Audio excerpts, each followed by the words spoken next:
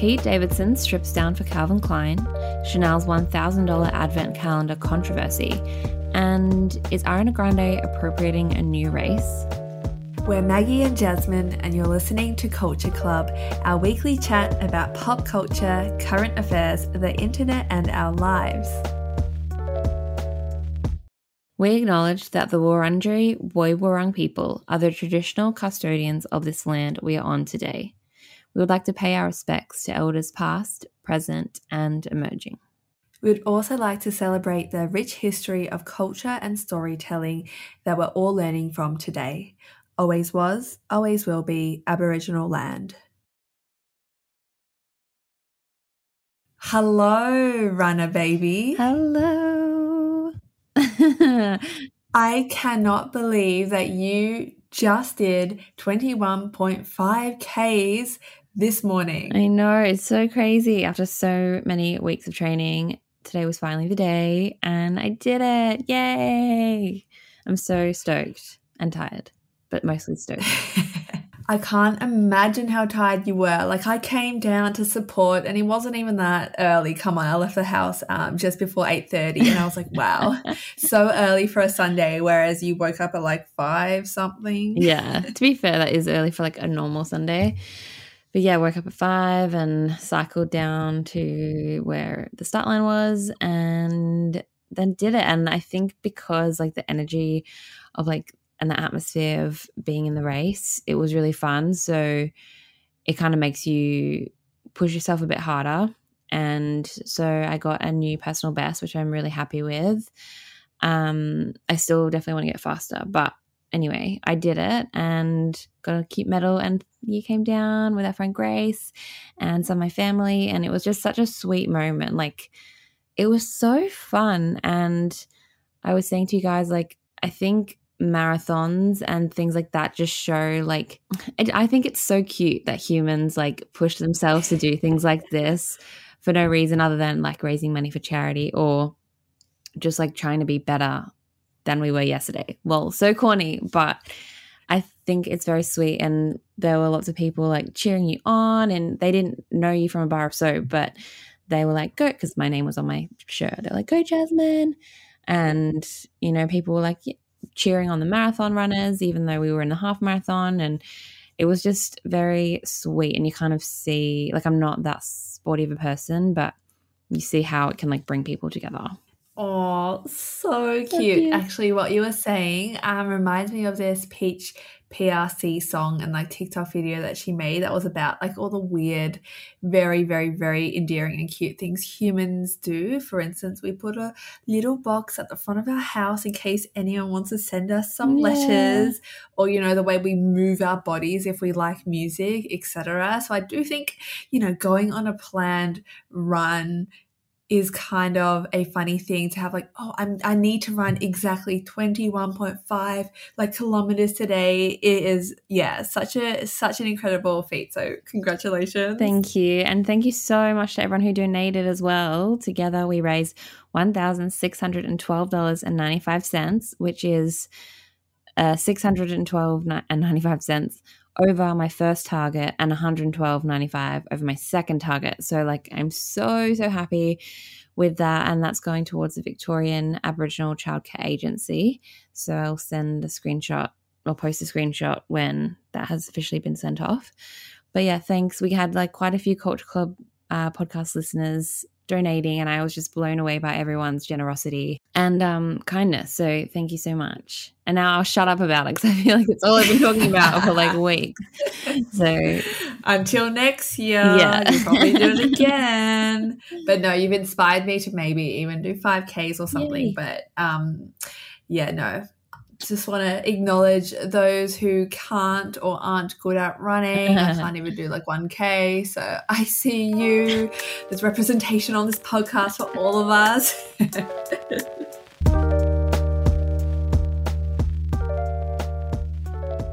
2021's sex icon Pete Davidson has made headlines again this week.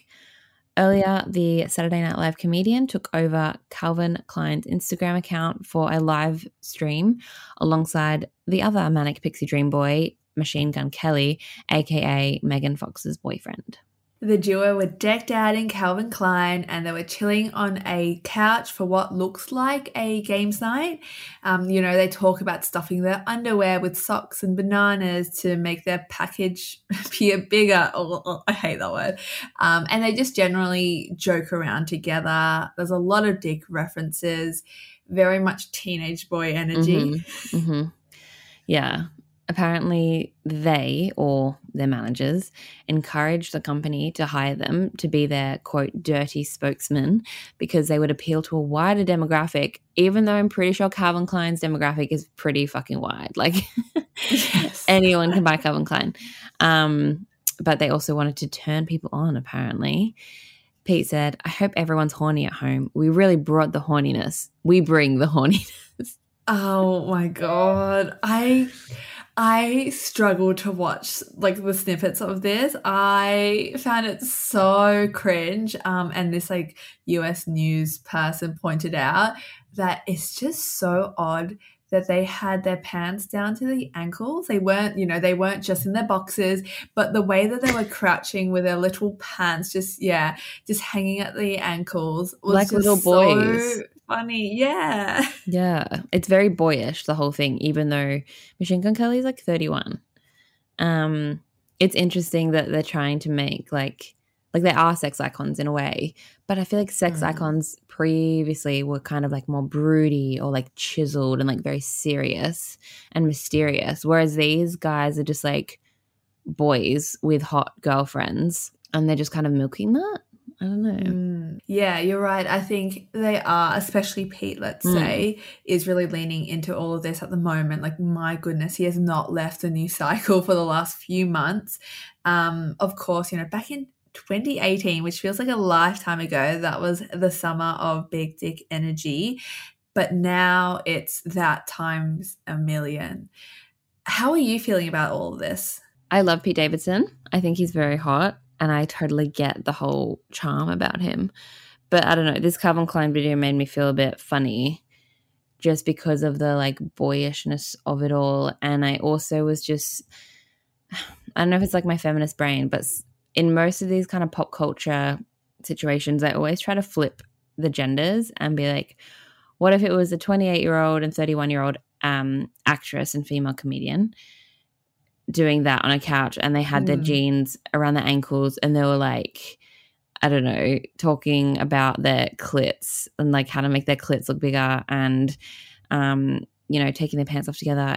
Everyone would be like, what the hell? But because it's two guys, the context feels different or something. I don't know. You're right.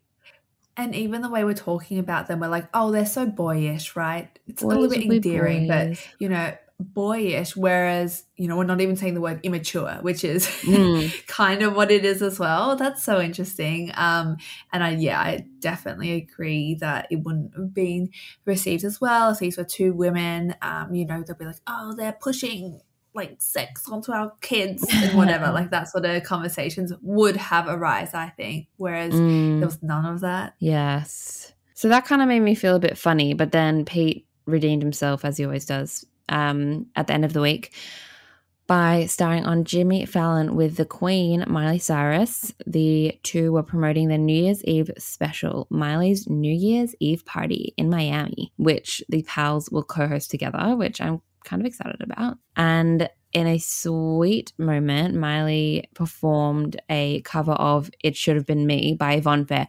Amazing cover. Like, her voice is just so powerful and rock and roll, and I'm just so proud of her. But anyway, that's a side note.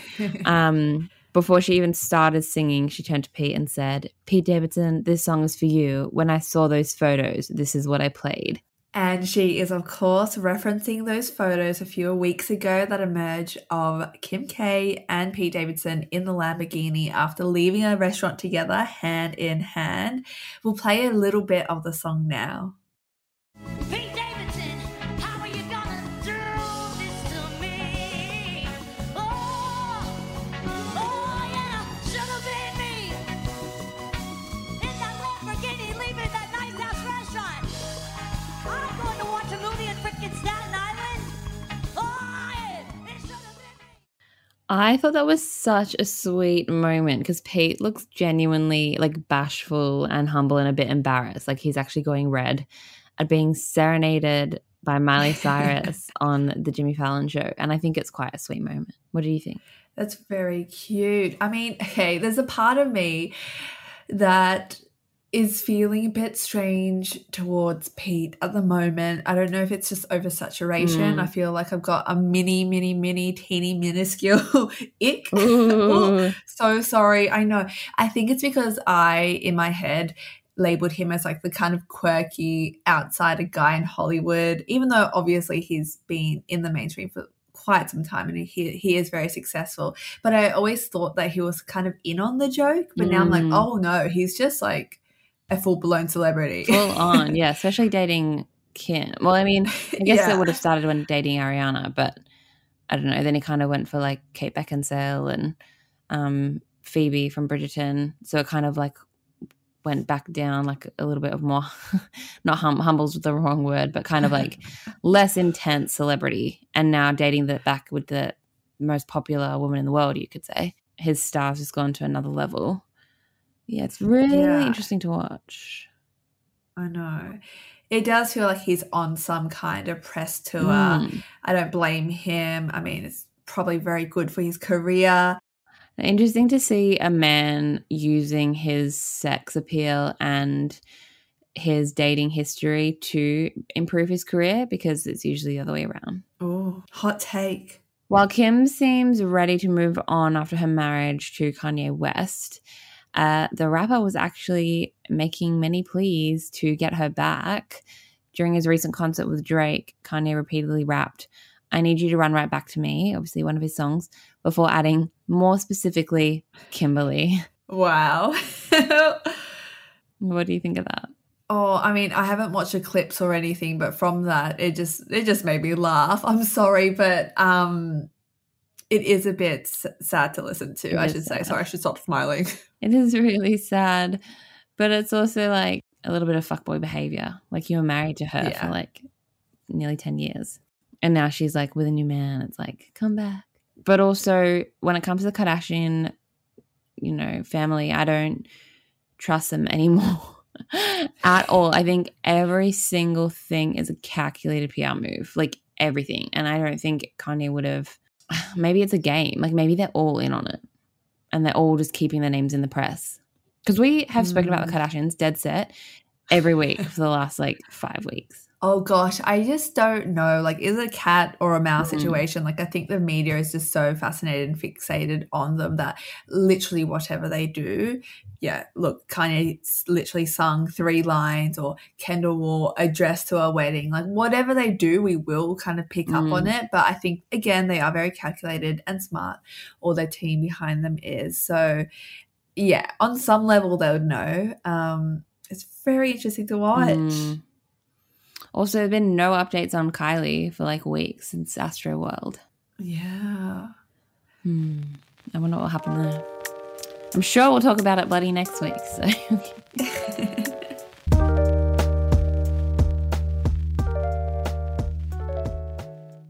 Even if you're not on the beauty side of TikTok, you've probably seen this story and advent calendar making waves this week on the internet. TikTok user Elise Harmon made an unboxing video of her $1,140 Chanel advent calendar. But this unboxing video went viral for all the wrong reasons, as the American was clearly underwhelmed with the calendar. The calendar included stickers, a dust bag, a magnet, a bookmark, keychain, plastic snow globe, a little plastic bracelet thing, and a little mirror. But in Lisa's defense, she initially said the outer packaging was 10 out of 10, very beautiful. And when Chanel did pull through with like a beautiful red lipstick, nail polish, and perfume, Chanel No. 5, of course, she was relieved. But by that time already, like it had, like her negative comments had kind of already gone stratospheric, and it was too late. And her followers, and just not even her followers, TikTok users from all over the world, were kind of coming for Chanel. It was quite an interesting internet moment. Yeah, so the video went viral and Elise claims that Chanel ended up blocking her, which is wild. And other TikTok users were speculating that, Chanel deleted or like hid all their TikTok videos, but Chanel came out and was like, no, we've never had any content on our platforms there. Like it's always been like this. Yes. This kind of whole brand interaction between Chanel and this TikToker reminded me a bit of a podcast I listened to last week called Save for Later by The Guardian, which you recommended a few weeks back. And this was a recent ep titled Bad Memes and Woke Washing, Why Do Brands Tweet Like People? Alex Gorman and Michael Sun, The Guardian writers, chat with our colleague Brad Esposito, who is Vice's head of editorial, about how brands have developed voices online and how we used to be a lot more willing to hear from brands and access them. Like, I don't know if you remember back in the day on Twitter, like 5 to 7 years ago, people would like kind of enjoy the volley of like interacting with a brand. Yeah. And now everyone's just like, shut the fuck up. Like when a brand tries and you like, when like brands start talking to each other on Twitter and it's just like so cringe. Even Duolingo on TikTok, I'm over them because they are everywhere. Like people still do find them funny and like are applauding their social media manager. I still do like Ryanair, like that like Canadian airline or American airline or whatever. Like it's interesting to see this still happen and brands continually push themselves as like personalities. And yeah, sometimes it's done well, sometimes it's not. Yeah, and I also feel like it's such a slippery slope. Like Duolingo was so clever. Like some of the videos were genuinely funny on TikTok and now you're like, it's done. Like I feel like as consumers we can just be like, ugh, over it so quickly. So if you're interested in that kind of conversation, I would definitely recommend that episode, because it kind of relates to this. Like this is proving that the power balance between brands and consumers is kind of flipping. Like it feels like customers have a lot more power now thanks to the internet than we did. And especially thanks to TikTok, I think. Like that is such a big mobilizer for so many conversations. We talk about TikTok again every episode because it's just like the way you can have conversations with such niche communities and from people all over the world. You can't have that type of stuff on Instagram. So yeah, I think TikTok has really changed like the culture in that way of like brand representation. So Elise recently, the TikToker, posted like a funny video following up being like, did I just cancel Chanel?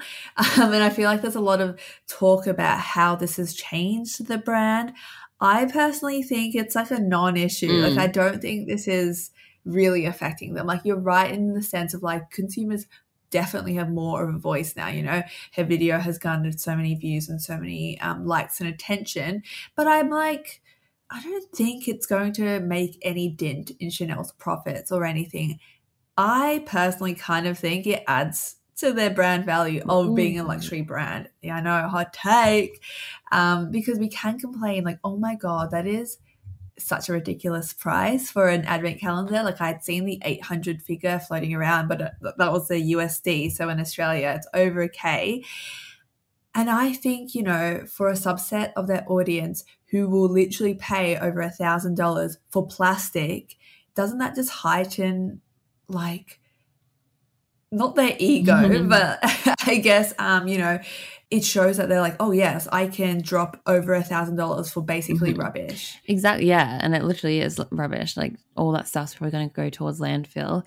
But yeah, I agree with you in that sense that Chanel knows that for most of their customers, $1,440 is nothing. It's like $10 to the regular Chanel customers who would shop there often. And it just shows that like luxury brands, obviously when you're talking about handbags and clothes, like they are made with higher quality materials and you're paying for the brand name, whether that's a piece of plastic or like a leather handbag. You're paying for the Chanel brand. I feel like I do that even when I'm op shopping. If I find something that is branded and I'm not like that into it, but it's got a cool brand name, I'll probably buy it secondhand because you pay for the name and the brand, and that is how we all get sucked into it. Oh, yeah, completely. I think brand value is such a big deciding factor in purchasing decisions. But back to your point about like luxury brands and like, you know, you hope that it's higher quality, but a lot of the time it's really not, which is like terrible and also just super shocking that people can still pay thousands of dollars for something made in a sweatshop. You know, I just checked Chanel on Good On You. It's rated not good enough. You know, they have no use of eco-friendly materials, no evidence of living wages. They still use animal products, etc., etc. And I also want to mention something else which I found super interesting. According to online publication Glossy, accessories are so profitable for luxury brands that, you know, some people even say that most big luxury fashion houses should be literally called accessories brands. And they basically use runway fashion for marketing and advertising. Wow. For instance, from 2012 to 2017, Gucci made nearly 60% of its total revenue from just leather goods and shoes. So, you know, not fashion. But that is fashion.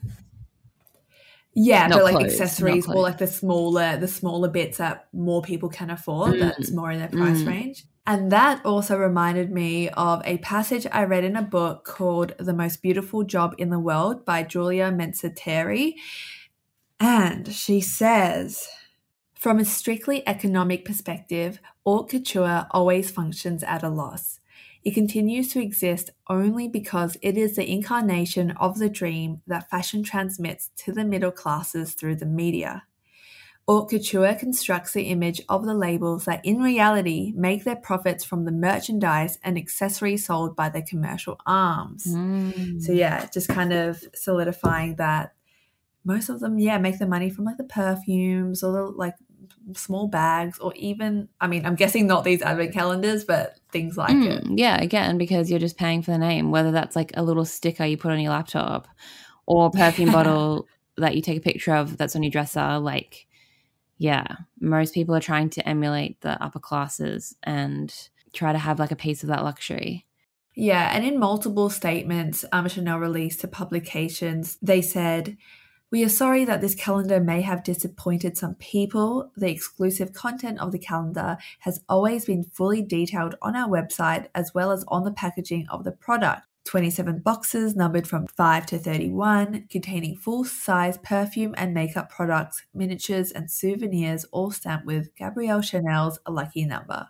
Bruno Pavlovsky, Chanel's president of fashion, also told WWD, "This controversy is a bit of a shame because it's not what Chanel intended. Chanel thought it would please some of its customers by offering this type of product. Evidently, we see that you have to be careful and therefore, in future, we'll be much more cautious.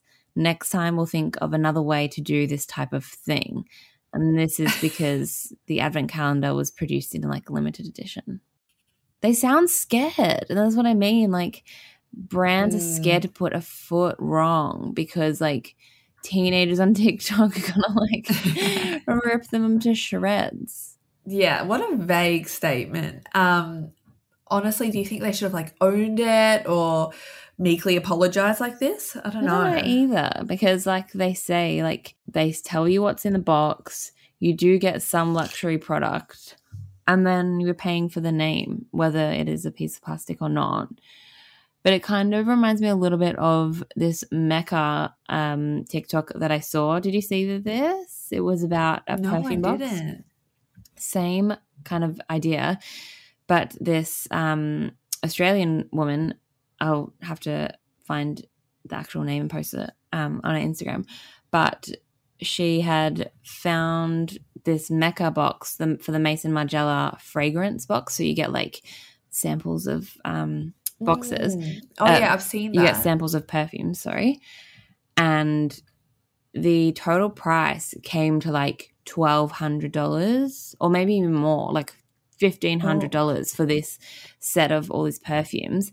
And this person figured out that like what the perfumes are worth is like $100 each or something, maybe a little bit more again. And that essentially people were paying over $1,000 just for the box because the product inside wasn't even worth it. Like you could buy all of those singularly and it would come to like $900. And then Mecca actually saw the TikTok and reduced the price, and they refunded everyone who'd bought a box. They refunded them the difference because this TikToker was like, you're essentially paying like $600 for the physical box, not even for the product. And then Mecca was like, oh, sorry, we've obviously made a mistake in pricing. And like, yeah, so they kind of remedied that. And I thought that was such a good, it was obviously a lot smaller than the Chanel thing, but again, the customer had the power of being like, hey, this is wrong. Like, why are you kind of ripping people off, even if it's for a kind of more luxury fragrance? And they remedied it and like refunded people. I thought that was pretty good. Oh, what a feel-good story. Another reason why we love Mecca. Yeah, no, I had no idea that happened. So that's good to hear. I wonder, I don't think, but whether Chanel would do anything similar. No, I don't think so. They'll like take all the money. Yeah.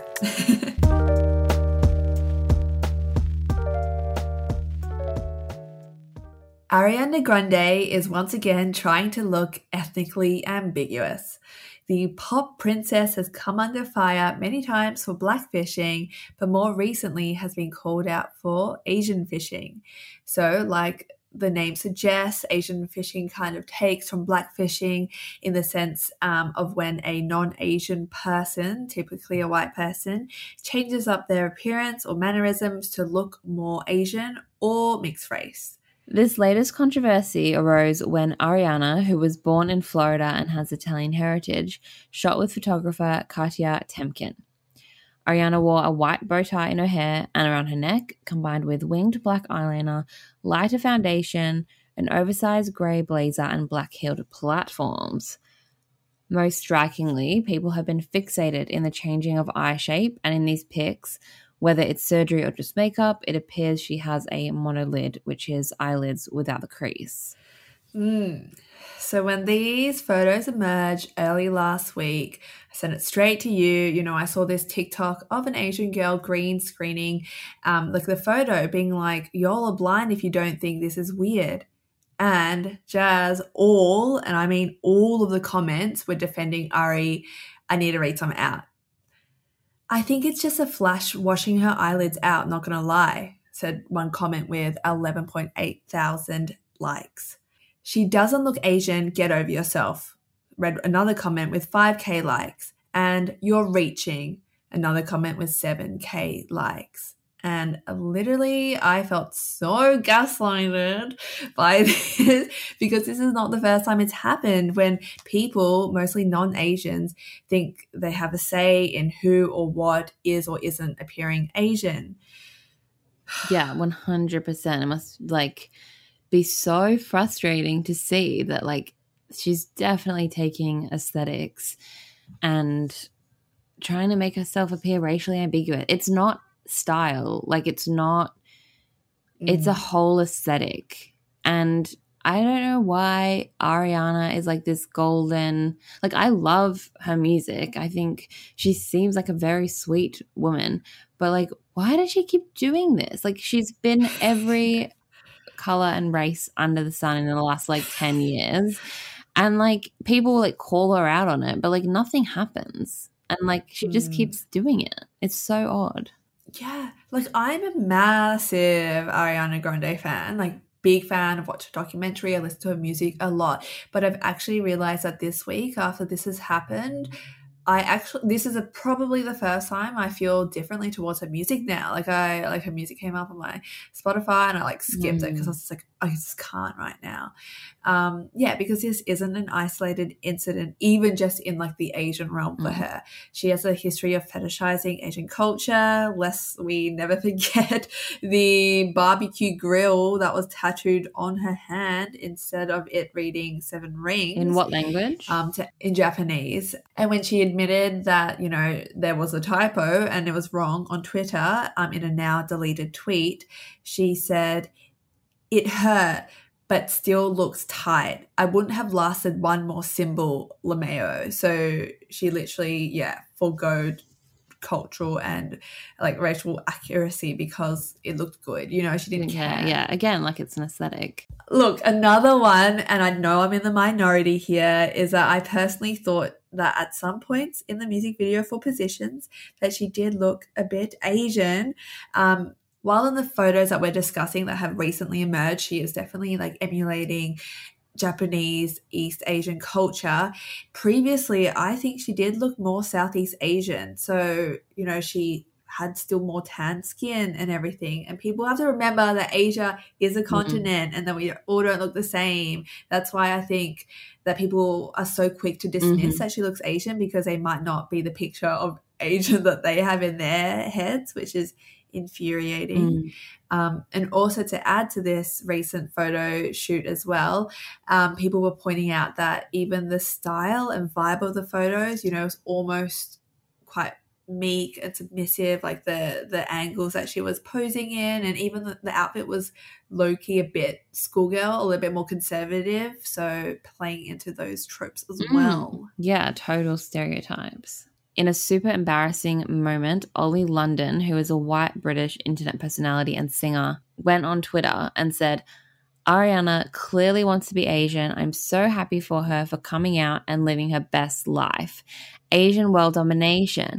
The, in caps, transracial movement grows each day. Another of their tweets read, I'm so in love with Ariana Grande's new Asian look. It looks so cute and oriental. Ugh. Welcome to the transracial club, Ari. So happy to have you join me. Can we become the king and queen of Korea together already? God, reminds me of that Rachel Denzoa woman from a few years ago, transracial. Exactly. Like, I choose my race. Like, oh my God. This sounds like the ramblings of a madman. It's ridiculous. And I had never heard of this person before. Had you? No, never. Yeah, I saw a few people like quote retweet this on my timeline on Twitter, but I thought it was satire because it's ridiculous. But no, I did some research, and Ollie London is most famous for identifying as a transracial Korean, and they have undergone a reported like $250,000 on 18 surgeries to look like K-pop star Jimin from BTS. So yeah, transracial Korean, that means that they believe that they are or they identify as being Korean. And in our woke progressive world, like, I also want to point out that they identify as being non-binary as well, which is good. We approve. But identifying as another race is a step gone too far.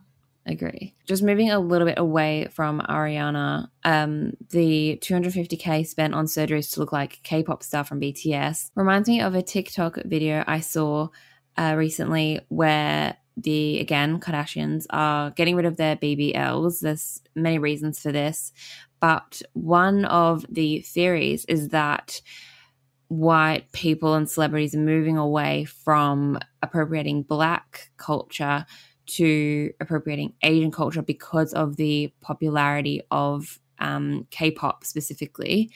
And so now people, again, are paying surgeries to look more Asian and change their aesthetics. And I feel like Ariana is doing that again in terms of being like, what's popular, what's the culture, who's popular, and taking bits from that. And now she's moved towards taking culture from Asian countries because that is what is trending right now. Yeah, and like we said, like, I love Ariana. I just want her to stop. And I hope that she listens, because she had actually posted a photo from this photo shoot that we're discussing onto her Instagram, and then she deleted it because of all the backlash she was getting. So, you know, she's obviously seeing or hearing it to some degree, and I wonder how seriously she'll take the feedback on board. And I really hope that something changes, because this is getting ridiculous. She's going to run out of cultures to appropriate soon. I remember seeing her on the cover of British Vogue in 2018, that same summer that she was dating Pete. And it was, I was in the UK at the time, and I remember like literally going to the shops just to buy it because I thought she looked so beautiful. She was like fresh-faced, no makeup, no winged eyeliner. She had like natural freckles, and her eyes were actually quite like like overly shaped. Like they looked so much bigger than they do when she has her makeup a certain way. And I remember thinking, okay, she's finally like maturing or realizing that she doesn't have to kind of appropriate cultures to remain popular and relevant. Like she's in this kind of new phase of her life. But now it feels like she's gone right back to it, just a different culture. And I think that's really disappointing because she's a beautiful woman. Like she doesn't have to, there's such a difference between being inspired by trends and like maybe dressing like a K-pop star or, wearing a bow tie on your hair, whatever it is. But like the whole aesthetic together as a package is like, come on. But it is ruining my general perception of her for sure. Like she had a cute video with Kelly Clarkson on YouTube where she's singing like a Christmas song with her. They're both so bloody talented. Like Ari's voice is incredible, but the whole time all I could think was like, stop trying to be Asian. So yeah. This whole move towards Asian aesthetics, again, I feel like it happened a little bit in 2012 when Gangnam Style was huge. Do you remember? It was like the first time people were like, oh yeah, like Korea, that's a place. This feels like the second version of that. I mean, it was 10 years ago. So it will be interesting to see whether more celebrities pick it up and also specifically what the Kardashians do because they kind of dictate the trends from the top down. So I guess we'll see. I guess we will.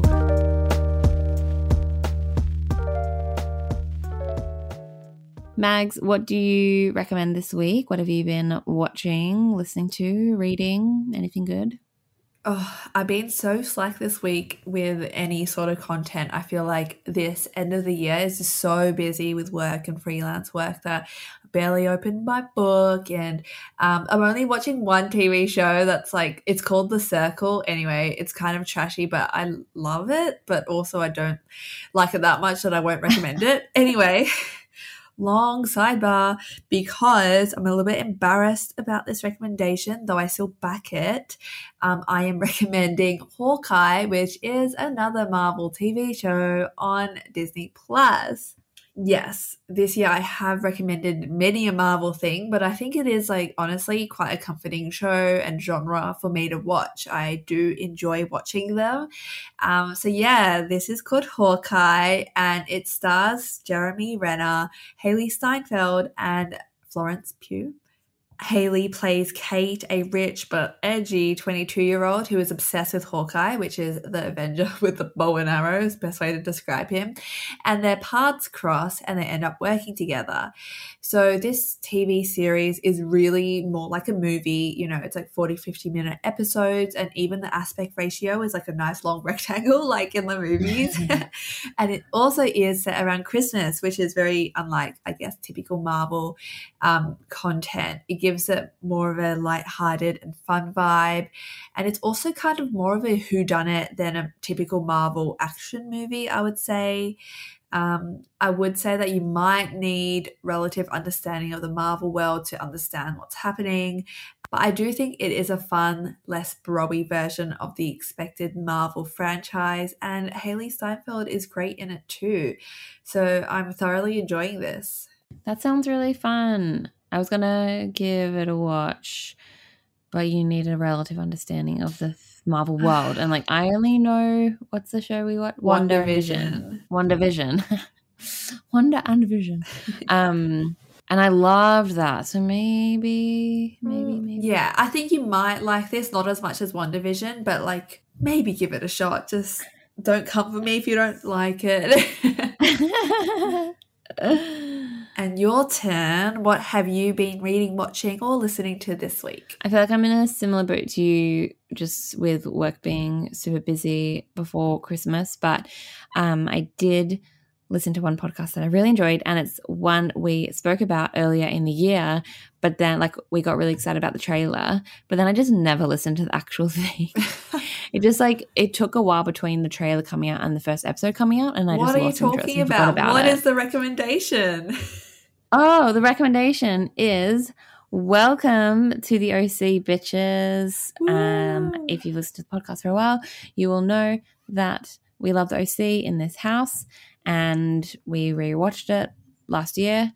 And so this podcast is kind of like quenching my OC thirst, because I don't know, I think I might want to rewatch it again, maybe if I have time. But this podcast is really sweet. It is co-hosted by Rachel Bilson, who obviously plays Summer, and Melinda Clark, who plays Julie Cooper, and that is Marissa's mum. The first episode, it sits down with the creator of the show, Josh Schwartz, who also is the creator of Gossip Girl. And it's really lovely because it just kind of takes you through the pilot. It talks about the casting process. They note that they casted Sandy first, our fave, dad. And the reason they did that is because they wanted the adults in the show to kind of elevate the kids and prove that it was like a serious show, not just like a teen, like, I don't know, Hannah Montana thing where you kind of only focus on the 14-year-olds. So it's really, really good. And I got total kind of like panic when I realized that Josh was 26. No. 26 when he wrote the OC. I was like, that makes me want to vomit. And it's kind of based on his life because he is kind of the Seth character, which is very cute. Like a lot of influence taken from his own life, like growing up as a Jewish person in California. So yes, it's very, very sweet. It kind of fills the nostalgic hole. Also, fun fact, Olivia Wilde was going to be cast as Marissa. I so see that. Yes, Olivia and Misha Barton were like the last two, but they cast Misha because Olivia seemed a little bit more mature and she didn't have that she was like a bit more independent, like, and she gets cast in the show later on anyway. So yeah, interesting. And now Olivia Wilde's career is like, now she's a director and Misha is obviously still around, but not in the same way in Hollywood.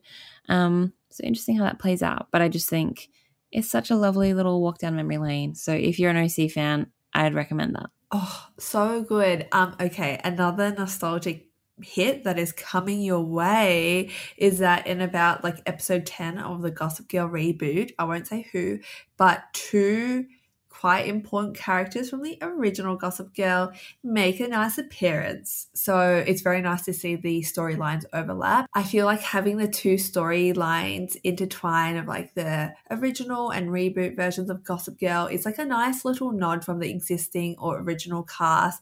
It's like they're giving them their blessing. That's so sweet. I wish Blair would actually come back to that show. Oh, you've seen the episode. No, I haven't seen the episode, but bloody TikTok's ruined it for me. Like I already know who comes back because I saw it on TikTok. But I'm still looking forward to like the context of it all and like how they get to the house. I just realized I could have recommended the new Sex and the City reboot, which I've started watching, but I'll leave that for next week, I think. Oh, everyone's saying it's so trash, but I wouldn't know. I like it. It was so funny. My friend was saying that because I've never watched Sex and the City, and she was like, what? If you didn't watch Sex and the City, what made you want to do media? Oh my God, the most unrealistic portrayal of media. Carrie just like living in a New York apartment with like designer shoes and handbags, writing one column a week. I fucking wish. We can dream. All right. Well, we could probably, as you can tell, talk all night, but we will let you guys go. Thank you so much for listening. If you enjoyed, you can find us at Culture Club Pod on Instagram, or give us a little rate and review on Apple Podcasts because it's been a while and we love validation. So make of that what you will. That is true. Send us a little Christmas card in the form of an Apple Podcast review. We will catch you later. Thank you for hanging. Bye.